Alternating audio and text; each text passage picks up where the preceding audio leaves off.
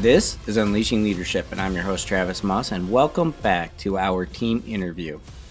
We are talking about our Just Cause project with Kayla and Kirsten, and we left off with Kirsten talking about narrowing the lens as we go along. Today is all about the importance of having a growth mindset. So we pick up with Kirsten talking about having the right perspective.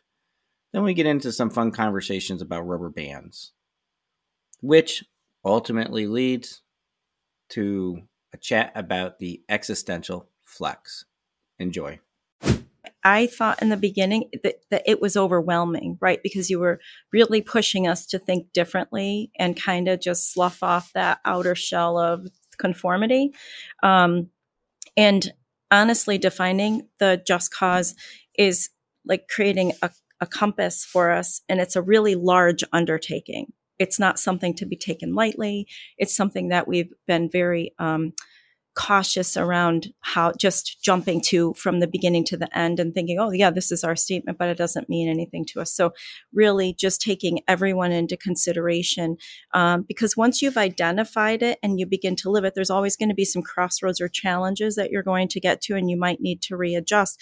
But once you've identified it, I think it gives you a better opportunity to stay on course. But I really thought that in the beginning it was hard. And each time that we get together, I just feel that our conversations are so collaborative and just really eye-opening, because sometimes, like even just this last exercise that we went through, I felt like I was totally off base and everybody else was like, oh, they were right on point. But it's just, it's perspective and how you think about things and how you interpret things, which is why this group of people that we formed to participate in this project specifically all bring different ideas to the table that are super valuable. That's really interesting because I think about what you just said, and I think, culture is about perspective. That was the idea that popped into my head as you're talking about this, because we have this group of people, we're sitting around the table, and I graded pretty hard on this project. And I don't really beat around the bush. I'm probably a little bit too much of a blunt instrument sometimes.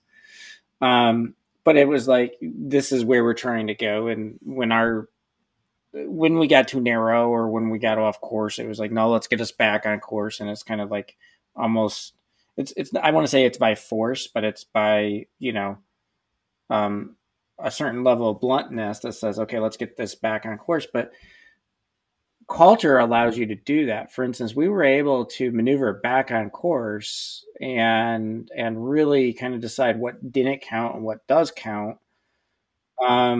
with a lot of mutual respect for each other, and everybody was able to talk about their ideas and have their ideas challenged, and nobody got upset. There wasn't anybody like looking for a safe space or anybody crying and tantruming or fighting or arguing. And I think that the last meeting that we had, the conversation itself really expanded. And I think it expanded, especially for some of the people that were, let's say, going in, some of the most challenged in this type of thinking. And so that goes back to me, it's like, Kayla, you and I have talked about this all the time. What is culture? Maybe culture is perspective, and how the collective group looks at what they're trying to accomplish. I think so. I throughout all of our meetings, I just kept picturing a rubber band. And, it's the idea, like the first set of questions that we did, I think I threw everything, including the kitchen sink and fluff and everything, right? And sometimes it comes with a Travis saying, this is fluffy, and just red pinning across it. I keep picturing the rubber band. Like, it's like you expand and you're expanding your mindset, you're expanding your comfort zone, and then you have to kind of retract back in. And then you never go back to exactly where it was in elasticity, right? Or the size. Like, it always grows just a tiny bit. So then the next time you start, when you expand again, but you're already starting at a little larger spot. Like, your perspective has already grown or extended further. And you can just look at it like the process and how we went through it and the conversations we've had, even, before and after, with our teammates. And you can see the expansion, the growth. And also for those that are the ones that want to just expand, you can see how they've also learned how to use a filter to kind of slowly bring it back in too, and at a quicker rate, so that it isn't, so that it does stay focused. Do either of you remember the part of the book called The Existential Flex? Yeah. And like, I think what you're explaining is in large part the flex. And you're thinking about it in thinking, in the process of critical thinking and strategic planning and whatnot. But it's interesting because as we're looking at, okay, so what do you do with all of this? you put all this time and effort into this, and do you just get another slogan for the wall? How do you actually get people not just to say they're bought in, but start to live it? And I think that's the flex, because the flex comes in and says, hey, look, this is how we're operating. This is how we're thinking. This is what we're doing. And this is the status quo. And then you say, I'm going to purposely break the status quo. I'm going to create a little bit of chaos. Now, you don't blow everything up, but you pick a section. Like Kirsten, we've talked about, you're the director of SweetK, which covers all of our employee benefit plans out there. And we've talked about, do we look at the future of that division kind of linearly, the same way that every other employee benefits company looks at it and just says, well, let's just go get another plan? Or do we rethink how we approach employee benefits in general? Because when you're talking about employee benefits, is it really about benefits, or is it really about the people that the benefits are for? And so how do you help the people? And that's kind of a flex. So just in your space, we were talking about flexing there. Like if we were to disrupt that purposely, what could it be?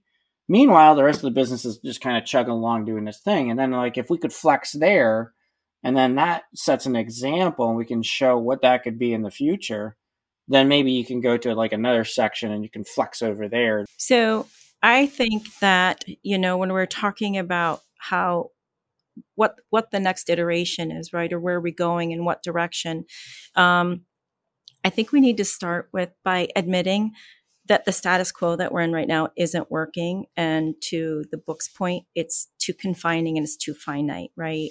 But in order to move the rock, or in order to change, that we all have to be receptive and open to change, first of all, to push the boundaries of what is next.